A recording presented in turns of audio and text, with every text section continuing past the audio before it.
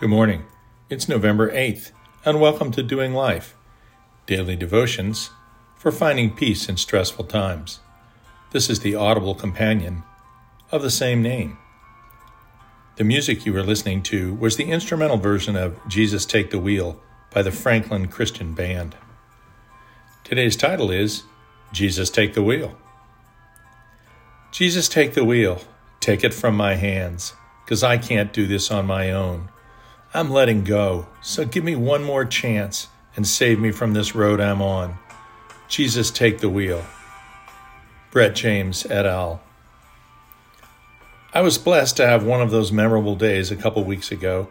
It was Saturday, and I was heading up to the boat on Lake Texoma just to run the engines and set the thermostat on the heater, just in case our current cold snap was followed immediately by an unexpected freeze, as it seems like we in North Texas ought to expect by now.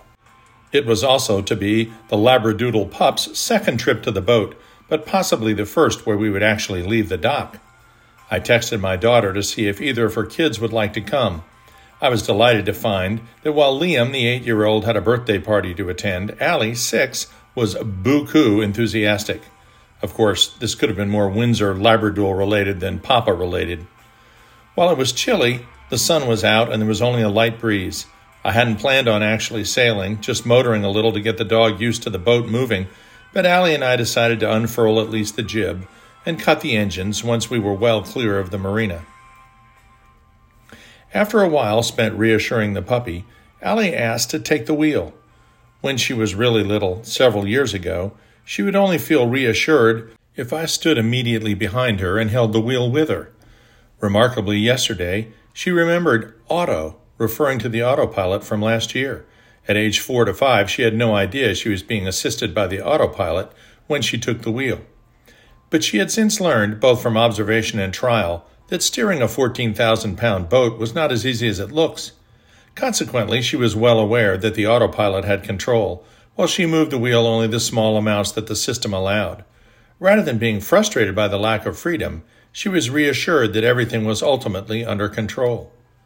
The song above, which Carrie Underwood made famous, relates the same experience that all believers can have in this life. Yes, God designed man with free will, and yes, many feel that our free will is what allows us to make the decision to accept or reject Jesus Christ as our Lord and Savior.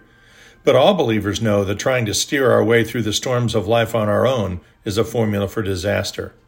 We may have plans that come from the heart, but the Lord graciously determines our actual steps. Proverbs 16:9, 1921. This concept has made it into our modern lexicon from an old Yiddish expression, man plans, God laughs. Throughout our lives, we make plans about where we want to go and what we want to do, and with whom we want to do it. But things frequently don't turn out exactly as we had expected. The person of faith consults with God all along the way, rather than making plans that might otherwise come from, well, perhaps too self-concerned a place. The believer also plans without the limitations of the secular, for he knows that with God, all things, even outrageous things, are possible. Matthew 19:26. There will still be surprises, things that God has in store that we didn't anticipate, but we'll be able to handle them knowing that a sovereign Lord is at the helm who wants only good things for us. 1 Chronicles 19:11, Romans 8:28. So having God's hand on the wheel isn't so much a restriction of freedom as it is reassurance that no matter what we encounter, our Lord is ultimately in control. We can relax a little. Even a 6-year-old understands that some things are better not handled alone. Dear Heavenly Father, we love you. Thank you that your hand is always on the wheel with us, even if we sometimes can't see it and aren't aware. That's what the indwelling Holy Spirit is all about. Help us to bring our worries and concerns and indecision to you and leave them at the foot of the cross. Amen.